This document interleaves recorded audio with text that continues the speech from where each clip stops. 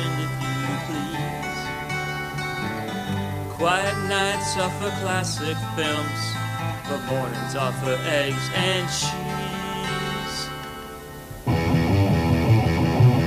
Are you ready for some omelets? It's a perfect tailgate food. Oh, one's got cheddar, one's got feta. We're talking SEC from here to Marietta. Are you ready for some omelets? And not just for breakfast now. Got football talk and movies from the past. Finally here together all on one podcast. It's the Georgia Football Classic Cinema and Omelets podcast with your host, Steve Shaffini. Steve. Thanks, elderly Jewish me. He's having a bad day. This is the internet's #1 podcast for Georgia football, omelet recipes, and classic cinema analysis, conveniently called Georgia Football Classic Cinema and Omelets. I'm your host, Steve Shaffini, and I waited a couple days. I didn't really have the balls or the nerve or whatever to talk about this game. It was so horrible, and I was busy doing other stuff, so we're late. That's the beauty of not being a journalist. This podcast is not affiliated with the University of Georgia officially. I know it seems that way. Or the National Egg Board or Turner Classic Movies. So I can just wait a couple days because I don't want to talk about the game because I'm too pissed off.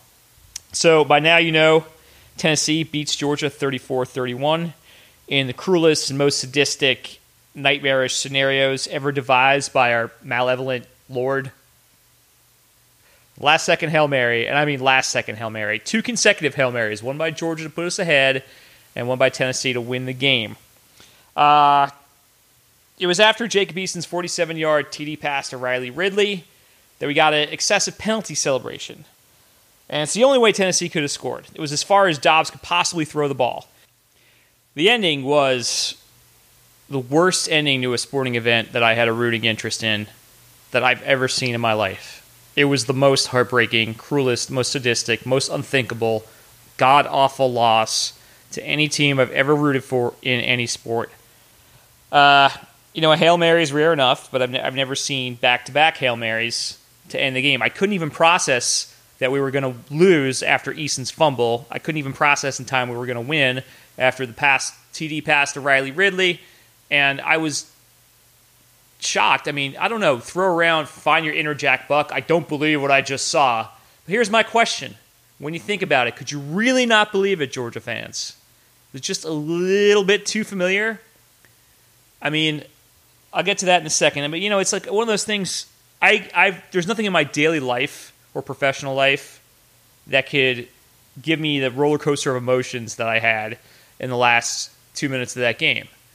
So I was wondering, why do I even bother subjecting myself to it at all? It was like a beautiful day outside that I spent sitting in the dark, moping. I mean, it was the kind of loss that you question why you follow college football, why you get emotionally invested in sports teams in the first place. It's really, really tough to take. Blowout loss at Ole Miss, that's easy to forget. It'll just ruin your day at least. Hey, it's just not your day. It's a bad matchup, blah, blah, blah.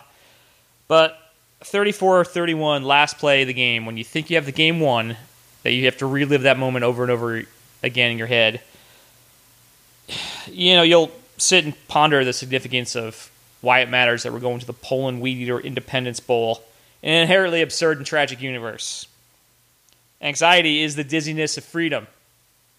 Yeah, okay, Dog Nation Daily, did you hear that? We just fucking quoted Kierkegaard. You got recruiting news? We got fucking Kierkegaard, okay? Level with me, Georgia fans. Do you feel like you've been hillbilly raped after the end of that game? Only one movie can go with that game. And that's the beloved 1972 romantic comedy, Deliverance. Shot right on the Georgia-Tennessee border, which they're actually proud of. The locals are actually proud of this. That's a whole other story. And I challenge you and myself to have an adult, critical conversation about Deliverance, which I already messed that up by going for the easy joke, which I will continue to do. I literally cannot help myself. And I wasn't even going to make an omelet today. I was so pissed off about that game. It's like, should I just fucking shit in a frying pan? Look, we're the #1 podcast of Georgia football, omelets, and classic cinema analysis for a reason. We got to go on. We got to make an omelet. And I got some tasty-ass ground beef and Pepperjack cheese. We're going to make a Mexican omelet. Arriba? Is that racist enough for you? So it's going to be like the taco salad of omelets, or like the McGriddle. Basically swapping out the taco shell for eggs. And as we go on, I'm more convinced if you cook the ingredients in advance, you can pretty much put any damn thing in an omelet, and it'll be good. I cooked the beef last night. I season it with the same taco seasoning that you get, little Lowry's taco season thing. It's really tasty.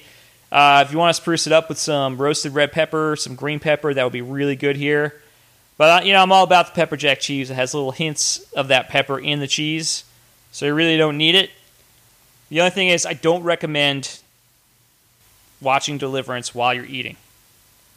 You know what? I'd almost rather watch Deliverance again than watch the end of that game. As much as I don't want to do it, we got to talk about the Georgia game. We got to talk about the end. Let me crack these eggs here. Got some butter. Now I got some real butter. I was using margarine and some shitty substitute, and it really didn't get the same lubrication with the skillet. Anyway, so seeing that fat porcupine Butch Jones celebrating on the sidelines at UGA, it's just about as bad as it gets. We all remember the Hobnail boot game 15 years ago, and I don't know if it's payback. They're going to be showing the end of this. If Tennessee is going to go to the East Championship game now, they're going to go to Atlanta, and because, again, it's a 2-game swing in the standings, and they have the tiebreaker, and in 4 seconds, we've gone from Georgia being in control of the East to, again, rebuilding, recruiting, playing for next year. So, however you're coping with that, whatever you're telling yourself, however you're rationalizing it, just one of those things, fluke things, you'll never see it again. Right? Claude Felton, the sports information director up there, said he's never seen anything like that. He's been in that position since 1979. I was a freshman in 1992. I've seen a lot of pain. I've never seen anything like it. So, unless you can think back to the year of 2013, the tip ball game at Auburn, I was at the game. You see a similarity here? Or what about the 2009 LSU game? A.J. Green takes off his helmet, gets a penalty for excessive celebration on what would have been the game-winning touchdown. Sound familiar? How about the 2014 Georgia Tech game? The famous Mark Richt squib kick. Coach Smart elects to do a sky kick. I've never even heard of a sky kick until it was. I don't know if we just didn't have the guys to kick it as far as we could. I don't know what the advantage of it is, a sky kick. Needless to say, it was a shit kick, excessive, and God, I'm having trouble even getting these words out. Point being, all the things that killed us on just the final play, we've seen before in recent Georgia history. Excessive celebration penalty. Rico McGraw took off his helmet. 2009, A.J. Green does the same thing. Costs us field position. LSU has the winning score. Okay? The sky kick. Look back to the 2014 squib kick game against Georgia Tech. The only time Tech has beaten us in the last 9 years, it was because of a squib kick. Coach Richt opted for a short kick, giving Georgia Tech excellent field position, in which they had a great kicker. Kicked the game-winning 53-yard field goal that just got in by a hair. And the tip ball game. Prayer Jordan Hare. I was at the game at Auburn. It's just bad luck. It's just one of those things. You can't believe it, right? No. It happens to us again in 3 years. And again, it's luck or whatever. 4th and 16 for Auburn. Nick Marshall doesn't have any arm strength. He was a spread quarterback just like Dobbs. All you got to do is hit the ball down. And they didn't do it. Didn't put any pressure on Marshall on 4th and 16 at Jordan Hare. We didn't put any pressure on Dobbs last week. Just let him throw. Tennessee has taller receivers. Georgia has shorter defensive backs. Bringing Lorenzo Carter to the backfield all the way to the end zone. Okay, it's a good idea in theory, but he got behind the play. There's 5 Georgia defenders, 1 Tennessee receiver. All of them are behind. Those guys ever played basketball? Do they know how to box out? Why didn't one of those guys front him? Just one. Or at least one guy put some pressure on Dobbs. Make him throw off his back foot. Dobbs can't make that kind of throw again. You sat on your hands. That's as far as he could throw the ball. Just put one guy on him. Just put a guy in his face. Or tip the ball down. So, if you're looking for a culture change under Kirby Smart, why did Rick get run out of town? Because he was unprepared in big games and we had blowouts where we got behind early. Check. Last week against Ole Miss. And the horrible, painstaking games where we were one play away, like the 2012 championship game.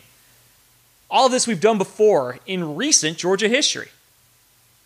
So, and I'm not saying Kirby's not the guy. I'm not saying that there isn't a culture change. I'm not saying there are not good things about the game. But so far, we haven't seen that on the field. We saw us lose in the exact same way.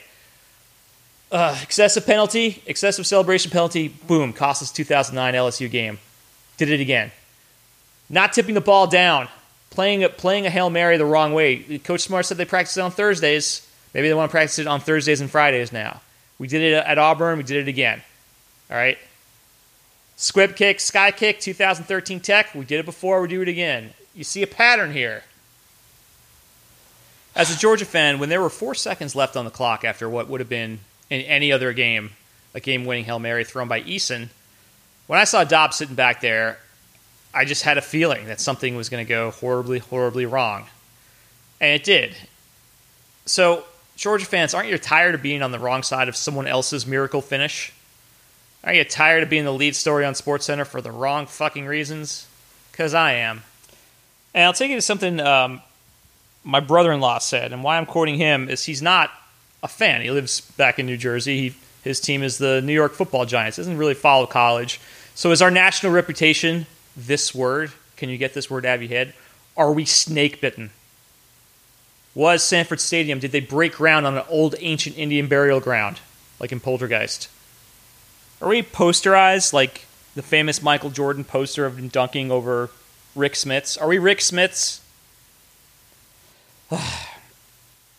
Some egghead, I saw this on sportscience.com, somebody actually crunched the numbers.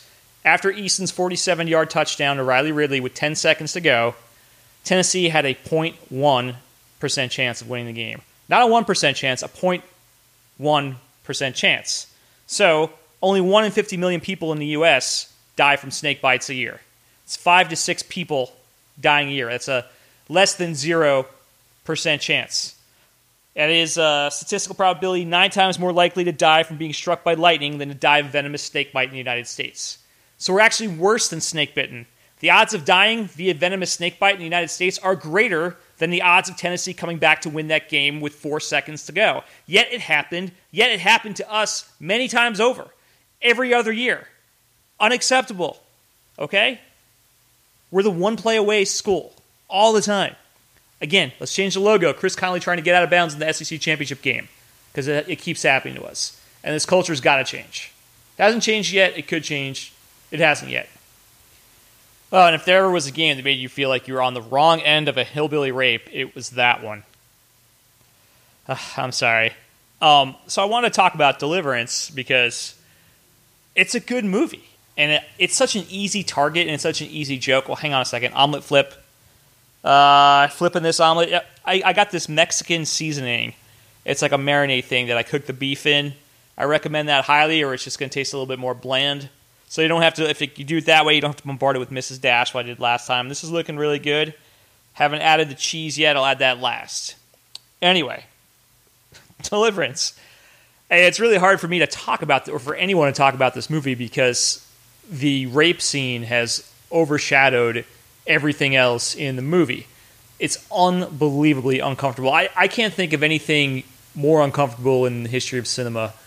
I mean, there's like exploitation movies, like I Spit on Your Grave, that deal with rape, or Pulp Fiction or whatever has a scene, or scenes that have movies that have a rape scene, but never where it was so realistic and so uncomfortable. And obviously, I think it's because it's a man-on-man rape scene, too.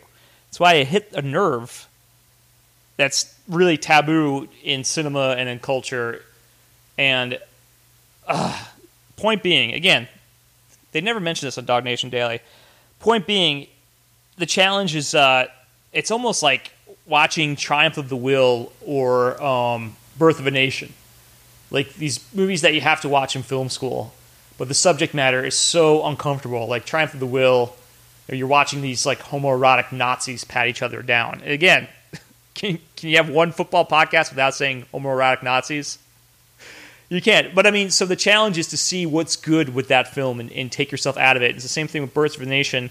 It's so horribly racist, and like, they have people in blackface like eating fried chicken and like about to rape a white woman, and like the Ku Klux Klan rides in on horseback. And so it's really hard to concentrate on the parallel editing of D.W. Griffith while you're watching this. So I think Deliverance is in that category. And of course, I'm a huge hypocrite because I can't stop cracking jokes about it. And the whole reason why I'm even having this discussion, Tennessee, it's like it was shot in the woods on the border of up north, I guess, Toccoa area that borders Georgia and Tennessee.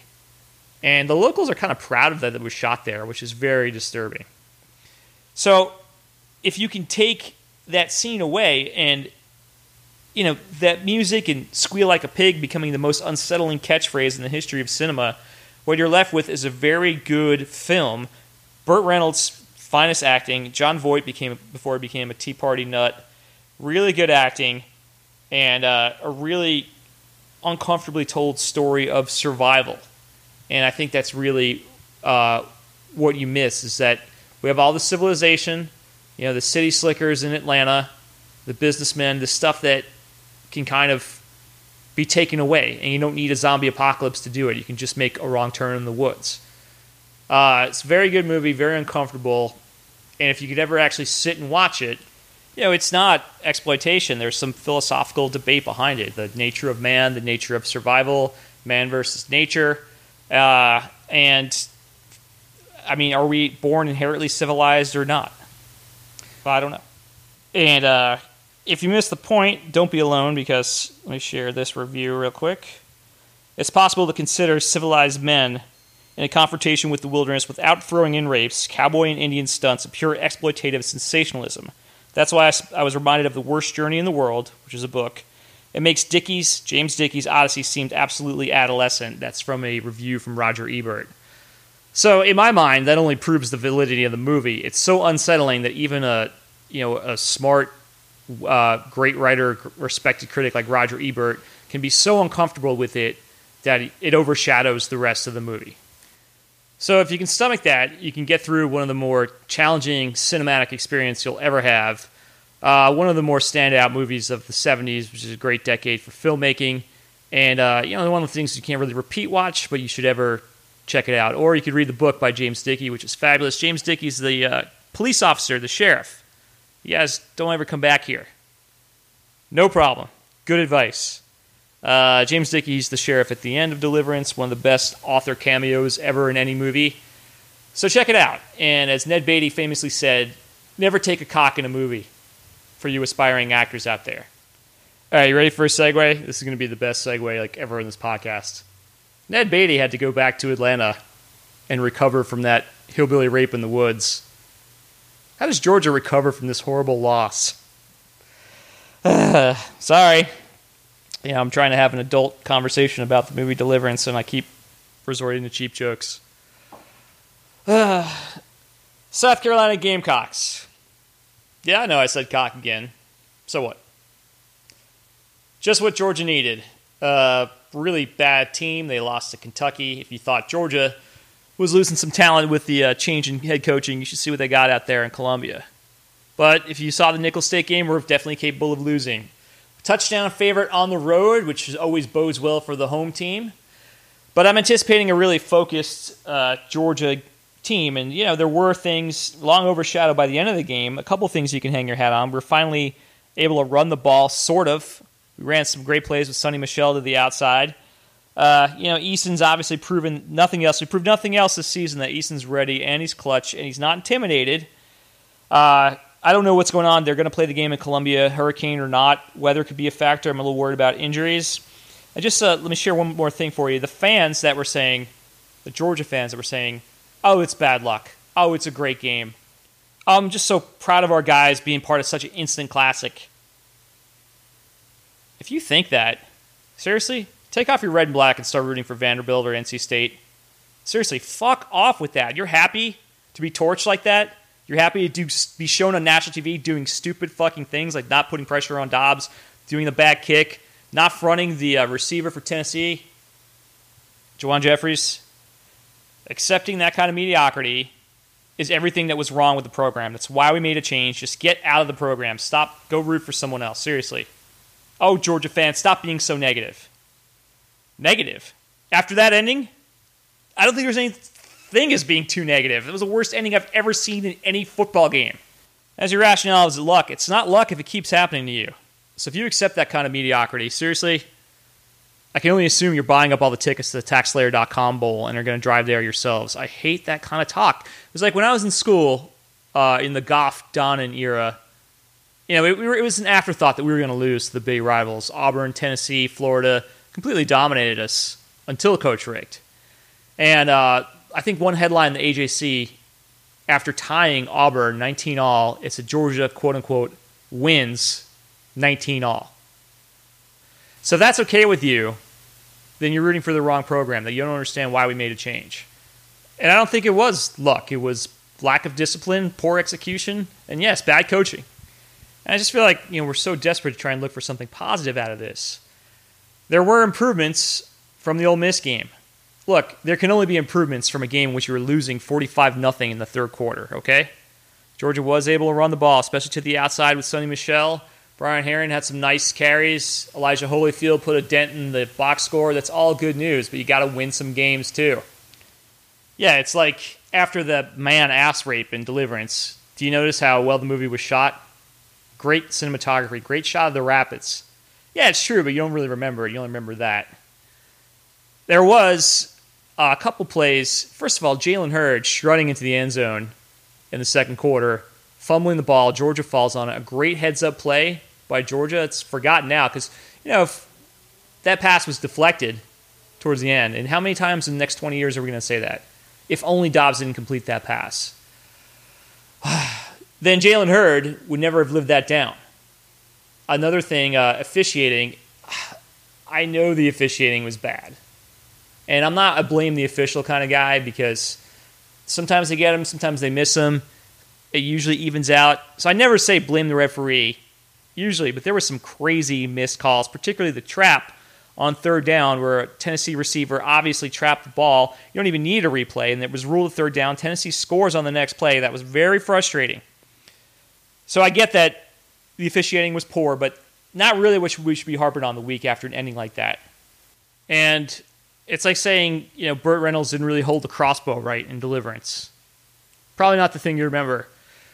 But, we talked a lot about the kicking game, and it wasn't even a factor. We played like a perfect first half of football. Rodrigo Blankenship actually made a field goal, even though it was the same distance as an extra point.